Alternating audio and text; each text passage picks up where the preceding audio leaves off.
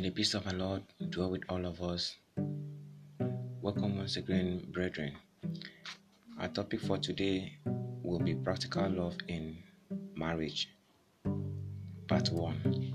And we also have a subtopic which we are going to dwell in, titled Eros, that is erotic and sexual love.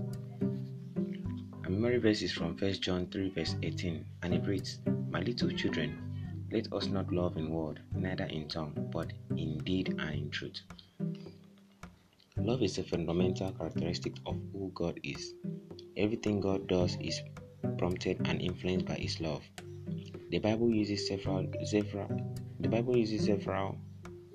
different words for love in the Hebrew and Greek, interchanging them depending on context. Some of these words mean affectionate love, others indicate friendship, and still others erotic and sexual love, as well as sacrificial and charitable love.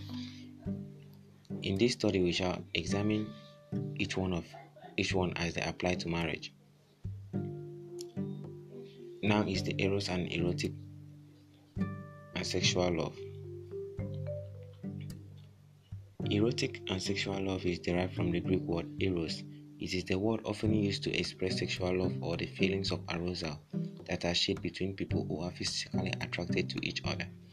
It has its godly fulfillment in a legal marriage between a man and a woman. The Bible admonishes married couples not to deny each other of erotic and sexual love. Sexual intimacy in marriage strengthens the bond of the relationship. Foreplay and varieties of approach should be employed by Christian couples. Knowledge on how to properly explore this type of love should be sought by Christian couples through counseling and Christian literatures. Erotic and sexual activity in marriage should not be viewed as sin. However, it becomes a sin when it is perverted or expressed outside marriage. Blessed be the name of the Lord. Amen.